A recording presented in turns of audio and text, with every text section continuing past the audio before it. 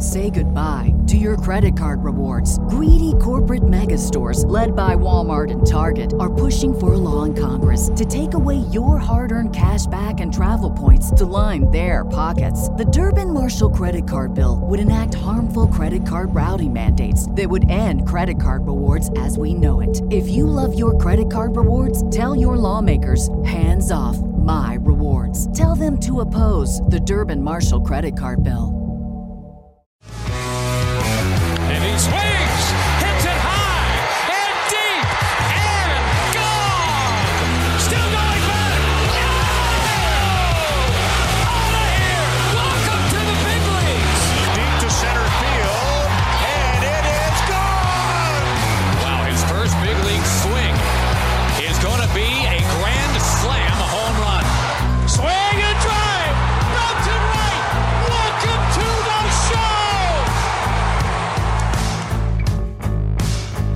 Welcome back to The Call Up, your go-to podcast on the future stars of Major League Baseball. As always, I'm your host, Aram Layton, and in today's episode, we are buying and selling the performances in the Arizona Fall League. And I've been wanting to do this episode, but I wanted more of a sample size. I know we touched on it briefly in the Arizona Fall League Performers episode, where I just kind of talked about who stood out naturally. We're going to get to a little bit of like, okay, this guy's standing out, what do you make of it? But it was still earlier in the season, and every week we just get a little bit more of a sample size, more ABs to work with here as well, and just more time to look at the data, break things down. And of course, that was before I got to see more with my own eyes on some of these players. And I've started to realize that a lot of fans, and understandably so, don't totally know what to make of each player's Arizona Fall League experience and what they've done, right? We look at who was one of the best performers last year in the Fall League. It was J.J. Bleday, but didn't quite follow that up with a performance in AAA this year that you were hoping for if you were a Marlins fan, although I will say that a lot of what he adjusted seemed to translate in some ways, and he did make his way up to the big leagues. But,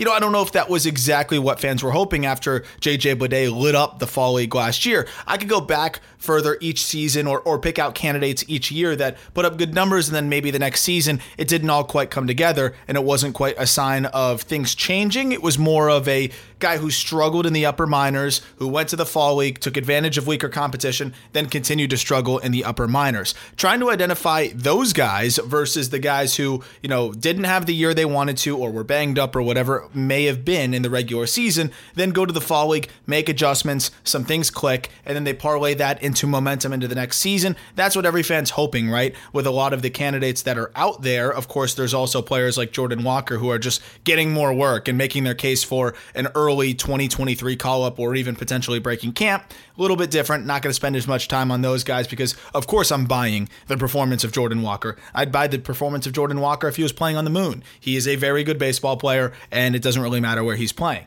But I want to talk more about the Austin Martins of the world, the Heston Kjerstads of the world. How are we assessing what they have done so far in the Arizona Fall League? And are we buying or selling some of that performance so far?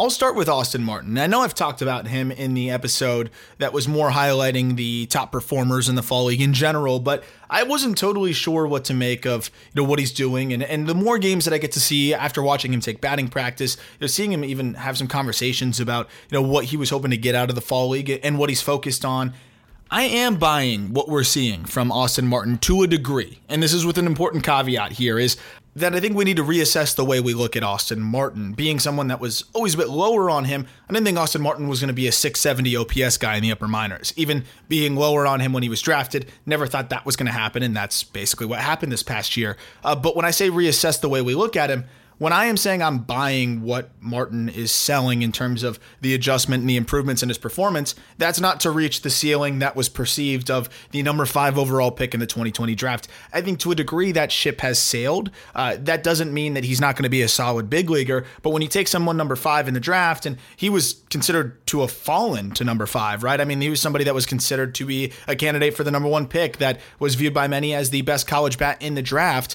I don't know if he has that superstar upside. I think it's fairly clear that he just doesn't impact the baseball enough. And if you don't impact the baseball enough, you better be a freak athlete. Unfortunately, he's not a freak athlete either. But I think that the athleticism is starting to shine through a little bit more. I see a much more explosive Austin Martin. I also see a more confident Austin Martin out there. And that's what stood out to me. So when I say I'm buying what he's selling in the fall league, he's hitting 380, 464, 507. Look, he's not going to do that, right? He's still not going to hit for that much power. He only has 1 home run and 7 extra base hits in the fall league. But what I see is a guy that's leaning into what, I always thought he would be. And there was always the question of how much power is going to be there. Where is he going to play positionally? Can he stick it short? If he can't stick it short, if he moves to third, is the bat going to be enough to really carry the weight of a third baseman there? Probably not. And that's why there was more pressure on the power. Does he go to center field, which I still think is his long-term home? And we've seen him out there for 4 games in the fall league, and he's looked solid. He played 7 games there in the regular season as well. I still think that's where we could see him ultimately. But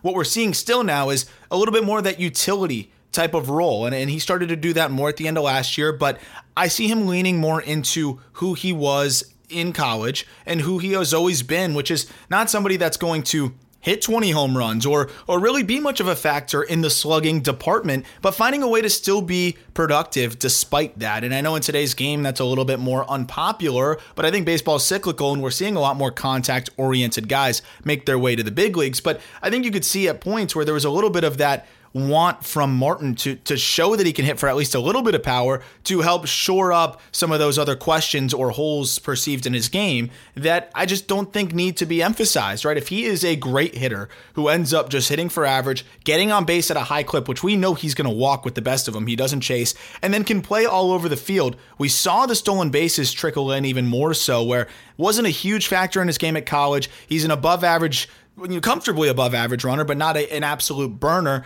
He's quick. He's got the instincts. He's a gamer, knows when to run. And this season, 35 bags on 41 tries. And then we saw him so far in the fall league, 10 for 11. So now that's becoming a little bit of a part of the game that he can have impact, part of his game that is impactful. You also see him just grinding out at bats more, just trying to put the ball in play with authority on a line instead of, let me try to do some damage early in the count and then it gets to 2 strikes and now you're in fight or flight mode. We're seeing a guy that's just trying to put the ball in play with authority and just get on base, set the tone, be that leadoff hitter, and be somebody that can play all over. I see a super utility leadoff type. That's what Austin Martin always looked like to me. I acknowledge that there was a little bit of that ceiling before, but I think the ceiling has come down a little bit.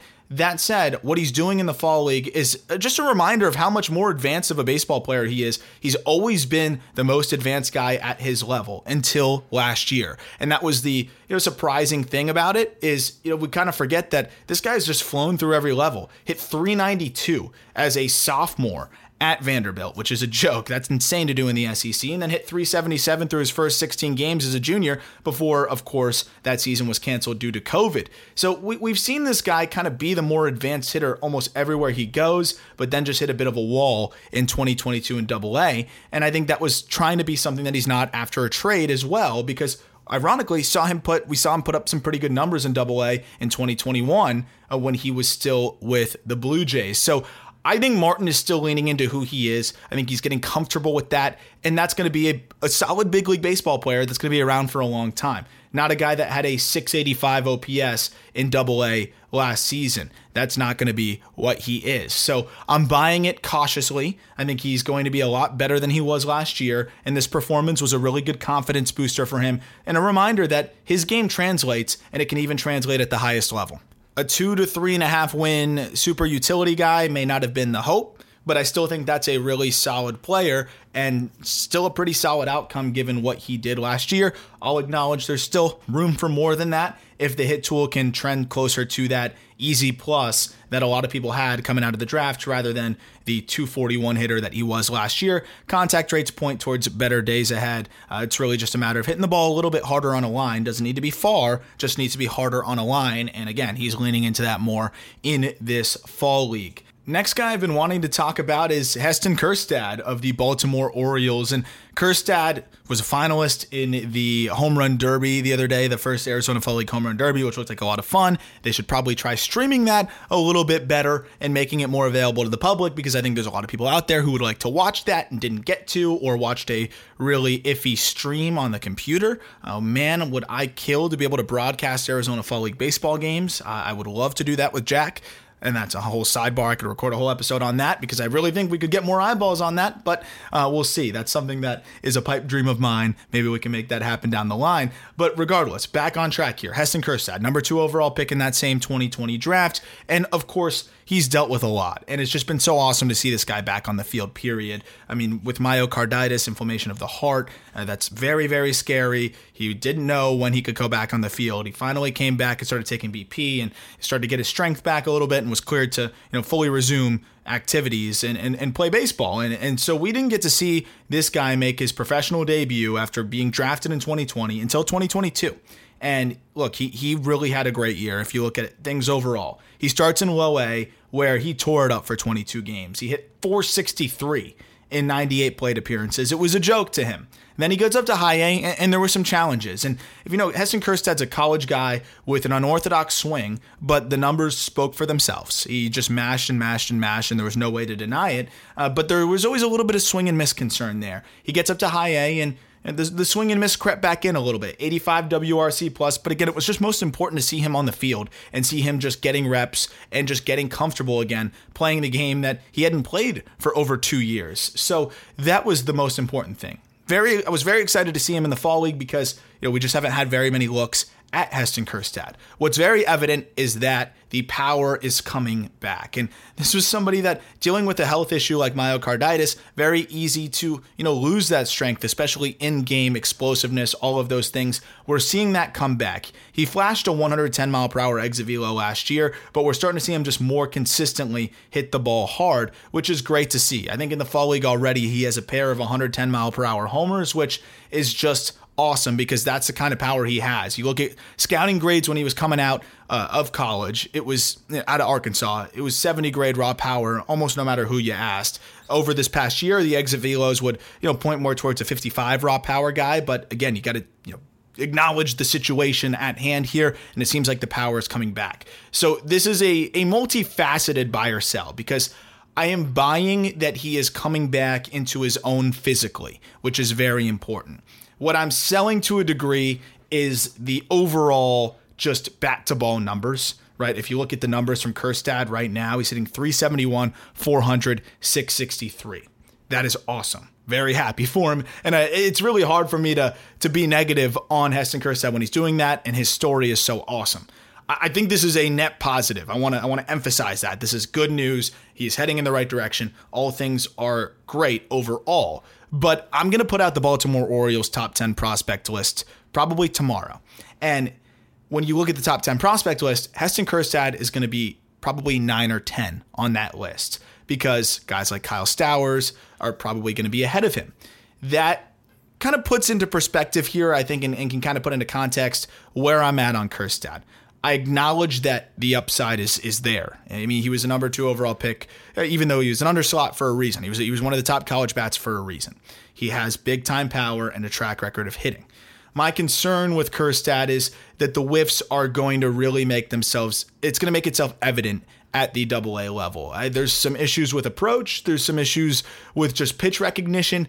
And when he got to high A, he just really got blown up by velocity. So in low A, college guy, of course, he's going to take advantage of that competition. When you get to high A, look at fastballs, 94 miles an hour and above, 565 OPS in high A against those pitches. You look at just the overall numbers in high A, it wasn't nearly as good, right? 234, 310, 370 slash line, if I'm not mistaken. And the 90th percentile exit velos were down. He just looked overmatched. And this is tough to read because of the fact that this is somebody that hasn't played for so long, and I want to continue to emphasize that. But when you go to the Arizona Fall League, just looking at the overall competition, sure, there's certain players that are going to be closer to a AA level, but I would say there's more pitchers that are closer to a low A level than you may think. And especially this year, I would say that the pitching, depending on what league you were in high A, is a bit weaker than some high A leagues. So this is almost between low A and high A in an environment where the ball flies more. So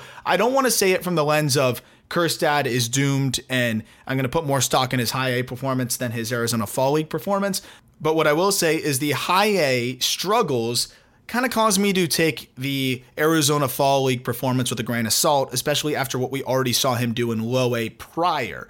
I still think he's going to continue to build and head in the right direction. I just don't think it's going to happen as quickly as some may hope after the Arizona Fall League performance, right? I think he's going to potentially even repeat in high A. I'm not sure if this performance will encourage the Orioles to be aggressive with Kjerstad. I know he's 23, but you got to treat this holistically, right? You got to treat this like a very unique situation here. And I don't know if you want to rush him to double. If they do, which I think there's still a very good chance that they do rush him to double, he's going to struggle. And that's okay. That's fine. He's still making up for lost time in terms of the plate appearances, but just be prepared. I do think that if he goes to double, he'll hit his home runs, but he's going to struggle overall, and it's going to take some time, and it's going to be a season of development. And at that point, you're hoping he finishes the year strong and can build that into the next season. But I don't think we're going to see Kjerstad, just continue to roll off of the Arizona Fall League and just produce right away. I think the struggles with velo in high A were very evident. There's some pretty big blue zones with his swing that I think he needs to continue to figure out how to replicate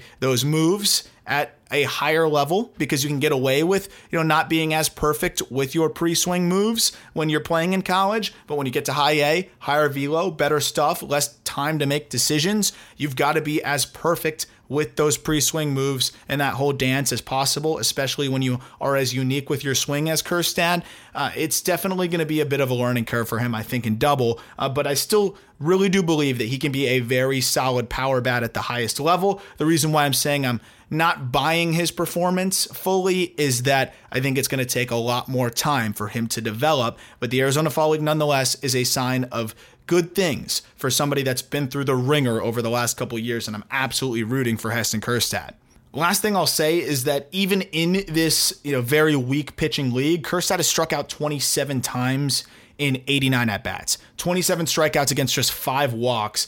That's the second most strikeouts in the league to only Rhys Hines, and the second worst K to BB rate behind only Rhys Hines. So that company puts things in perspective a little bit, but very encouraged by the uptick in power that we're seeing from Kjerstad.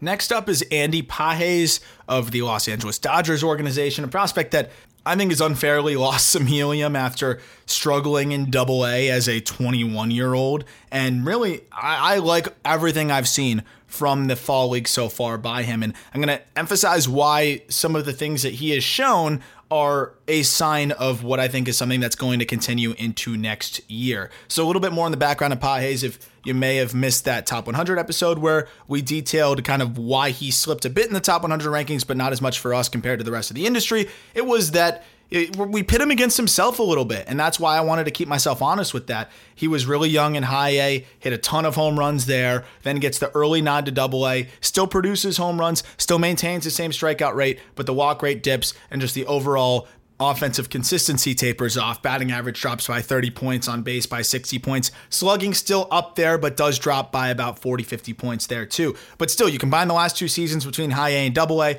you got 252 games where he has hit 57 home runs and maintained a 24.5% K rate, and he's still not 22 yet. He's about to turn 22 years old. So this was somebody that seeing him in person really added to my confidence in him. When you look at what this Dodgers prospect has been able to do in terms of already producing at a young age, but as a swing and miss candidate, really being able to repeat his moves, simplifying things. He is so twitchy and strong. He's a good athlete for his 6'1", 215 frame. He moves well and also has just a ridiculous amount of bat speed that he produces relatively easily. It's low effort. And in batting practice, you could see the emphasis on repeating that swing and in tapping into the power, lifting the ball consistently, which he does a phenomenal job of. He's not going to put the ball on the ground very much. 25% ground ball rate over the last 2 years, maybe 26% roughly. Seeing him use the whole field more was really encouraging. Somebody that liked to go pull side to get it in the air and tap into that power.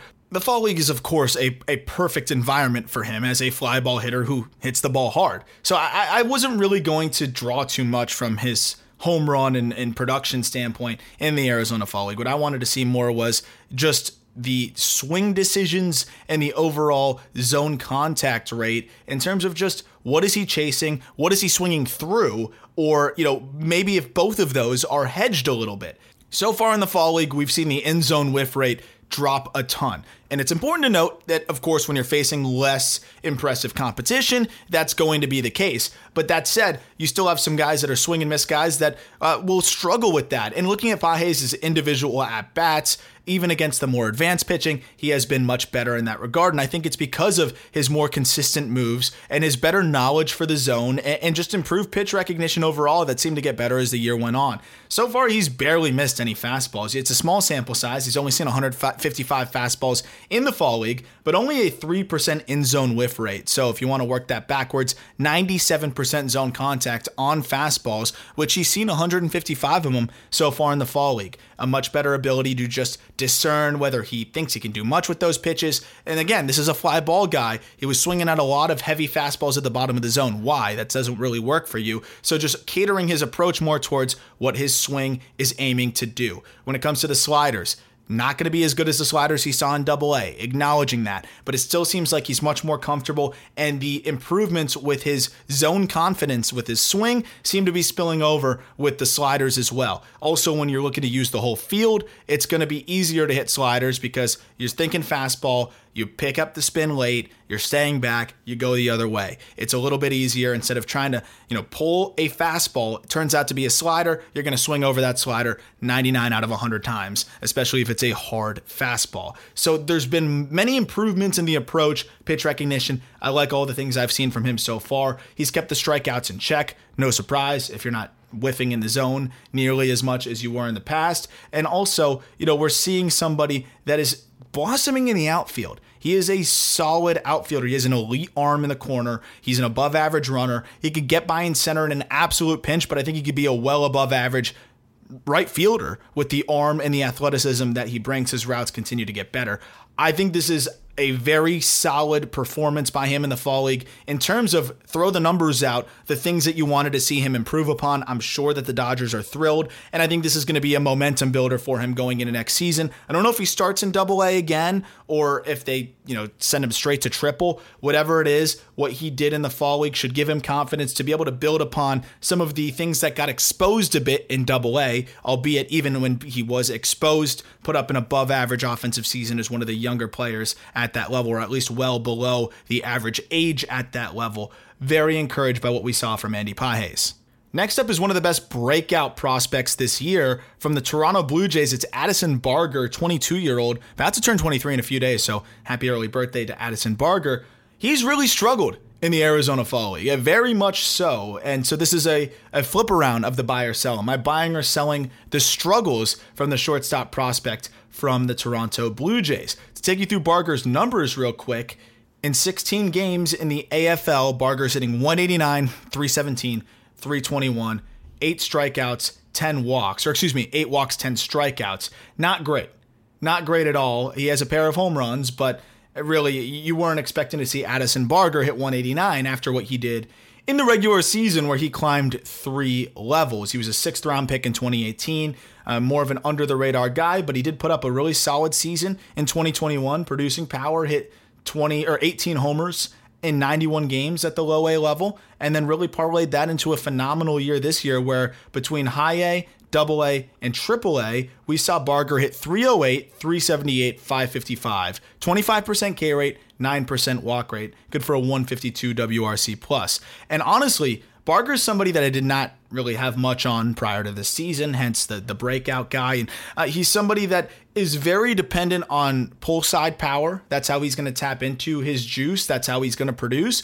But he has enough ability to use the whole field that I'm not too concerned about it. It seems like he leverages his counts well, knows when to try to let it eat pull side, but also knows when to battle and use the whole field a bit more, especially with his really impressive exit velos. 104.2 mile per hour, 90th percentile exit velo as well above average. So if you're a guy that's putting up above average exit velos, using the whole field, BABIP's going to usually be higher for guys like that. Smart to use that, not just always try to pull. He's an aggressive hitter, and that was something that, could tend to make him streaky. And I think being an aggressive hitter and going into the fall league, we have this 16-game sample of pitchers that don't nearly have the command of the pitchers that he saw in AA and in AAA. Sometimes that aggressive approach can do you in a little bit. I think that's exactly what we're seeing from Barger. So I'm selling the struggles. I think he is still a very solid prospect and one of the bigger risers in the minor leagues. We didn't get to see too much of him in Triple, only 8 games there, but even in those 8 games, homered 3 times, looked really good, barely struck out. AA, we had 47 games of him there, where I think that's more indicative of what we can expect. 313, 384, 528 slash line, 25% K rate, 9 home runs. He's going to swing and miss a little bit, but I honestly don't see that much whiff in his game relative to the strikeout rates. The strikeout rates have been higher because of his 32% chase rate. 84% zone contact is more than good, especially when you look at the big leg kick he has. I mean, there's some moving parts to his swing, but whiff rates are not a major issue, especially against velo. He is very solid against velo. I do wonder if the moving parts cause him to make decisions a bit earlier, and as a result, he's more likely to chase. But at the same point, he makes a lot of contact even with those moving parts. So it's going to be interesting to see how he continues to develop in that regard. But when you have a lot of moving parts to your swing and you're aggressive, you're going to tend to be a streakier hitter. And I think right now he's also tired. His body is very incorporated into his swing, and he's never played nearly this many games as a guy that was drafted out of high school in 2018. I don't know if he's ever really played more than a little over 100 games. So this year, already well over 100 before he got to the fall league, and now probably running out of gas a little bit too, I'm sure is a factor. But somebody that hit 28 home runs this season, if you combine them all, the power is legit, especially to the pull side. He lifts the ball. Again, another dude that lifts the ball really, really well.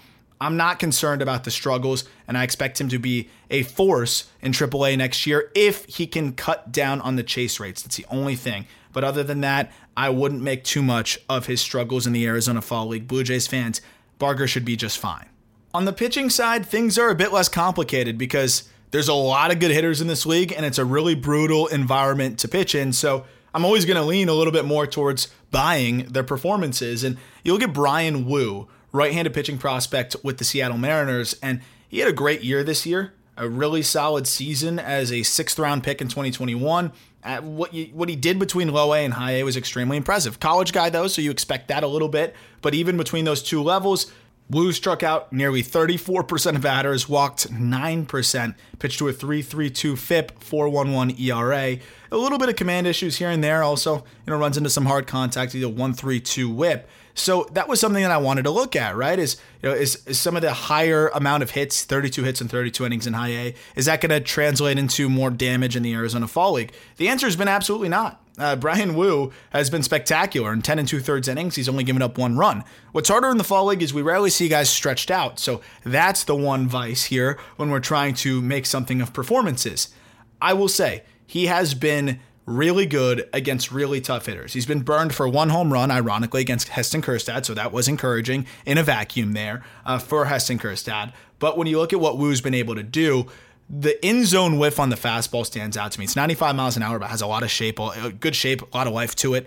That's something that stands out. Then also mixing in the changeup and the slider. He's got a legitimate 3-pitch mix that is competitive. I think that should make him a potential big league starter as he continues to get better with the command. And I really think what we're seeing from him here, if damage was the question, right? He gives up a little bit more contact than you like to see. Neither of the secondary pitches are truly, truly plus. What is this guy going to look like? Well, I think we're starting to see it. It's a fastball that leads the way, and you worry about that because high spin fastball could be susceptible to the long ball, especially if the secondaries don't quite live up to the same standard as the fastball. Doesn't seem to be an issue for Woo so far, which is encouraging. If you can pitch to the top of the zone without being extremely susceptible to the home run, which of the 47 batters he's faced, he's only surrendered 1, and it's to one of the best power hitters out there right now.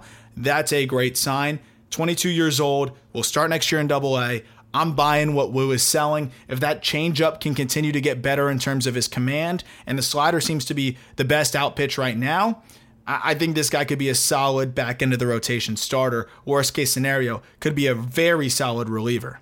Last guy I want to talk about here is Quinn Priester, because he's a tough read in a lot of ways. I think he had a really good year this year overall and has continued to progress nicely as someone that I've always had a little bit of concern about. I always wondered what the ceiling looks like, but he just turned 22 years old. So to do what he did last year in AA, a 2.87 ERA, a 3.23 FIP, and then reach AAA for a couple starts, I think was extremely encouraging in his age 21 season.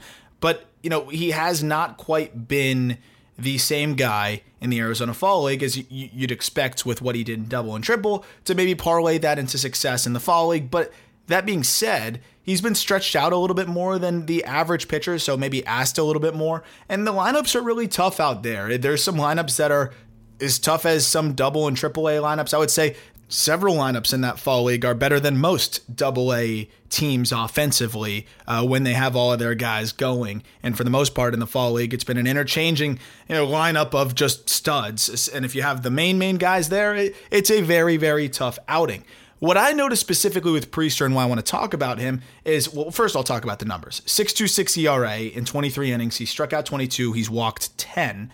But Priester's been out there specifically working on stuff. And then this is one of the players, one of the pitchers where it's been most obvious to see what he is working on and what he's tinkering with. And I actually really like what I'm seeing in terms of what he is trying to do. I haven't talked to him about this, but it seems like he is trying to use that sinker more than the four-seamer and getting more comfortable with the sinker. I talked about that in the past, about how his sinker was more effective this year during the course of the season, yet he still used the four-seamer a lot. He used it for the first half of the year more than his sinker, and it got bludgeoned this year. His four-seamer over the course of the season, 323, 411, 512 opponent slash line. That's a 923 OPS with only an 8% K rate. Not going to fly. In comparison, his sinker, 222, 305, 325 slash line for opponents. It's a 630 OPS with a 14% strikeout rate and a 64% ground ball rate. That will play. So realizing that the four-seamer just doesn't really work for him and trying to build off of that, eliminate or phase out the four-seamer and use the sinker more. That's what we've seen so far in the Fall League. Of the 6 outings we've seen from him, he's thrown the sinker 39% of the time, while the four-seamer has been phased out to just 15% of the time. Even in the 15% of the times that he has thrown it, he has given up 4 hits, he's given up a home run, he's given up 2 doubles, and walked 2 guys. So I just don't want to see him use that pitch anymore, because you look at the sinker, which he is throwing 4 out of 10 times at this league, he is still only surrendering a 699 OPS, and again, the really high ground ball rates. We know that the slider is good. We know that the curveball is that majestic pitch that people have really latched onto and really love. I would argue that the slider at times has been even more effective, especially when he's able to locate it, but he locates both those breaking balls well when he's on.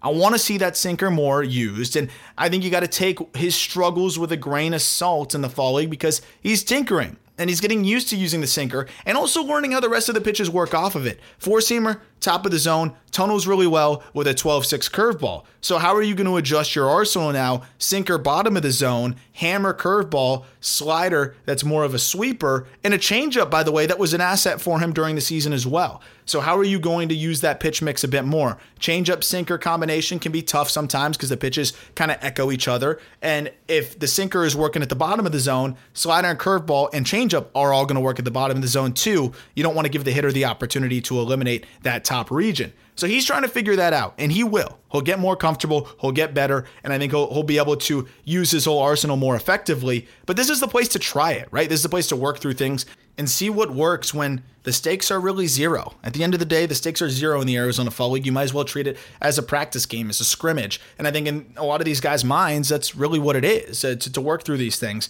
The numbers, the accolades, sure, that's all great, but at the end of the day, it's really a drop in the bucket for their larger overall effort, and they're there to either work on something or build confidence. So I am selling the struggles of Quinn Priester, and I think I'm actually excited to see how he parlays that into success next year and leaning on the pitches that work well for him, learning how to mix them well, and just continuing to be a more polished all-around arm. I don't see the front line upside. I don't think I ever have, but I do see a middle-of-the-rotation starter here, and a 6 ERA in the Fall League isn't going to make a difference for me there.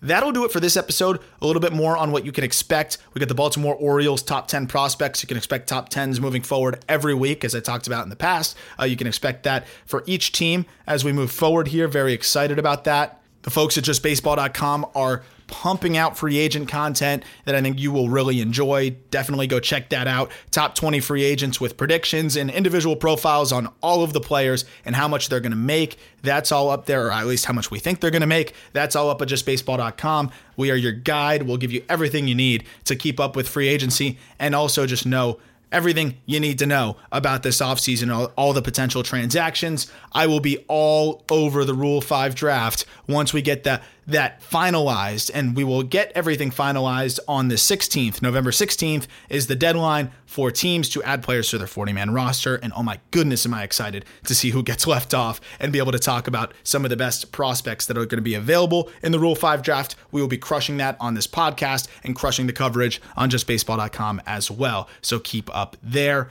If you could leave a rating to help grow the podcast, I would really appreciate it. Share it with your friends who might also be prospect junkies or into dynasty or baseball cards or whatever. Thank you so much, as always, for listening. Look forward to talking Baltimore Orioles prospects with you tomorrow.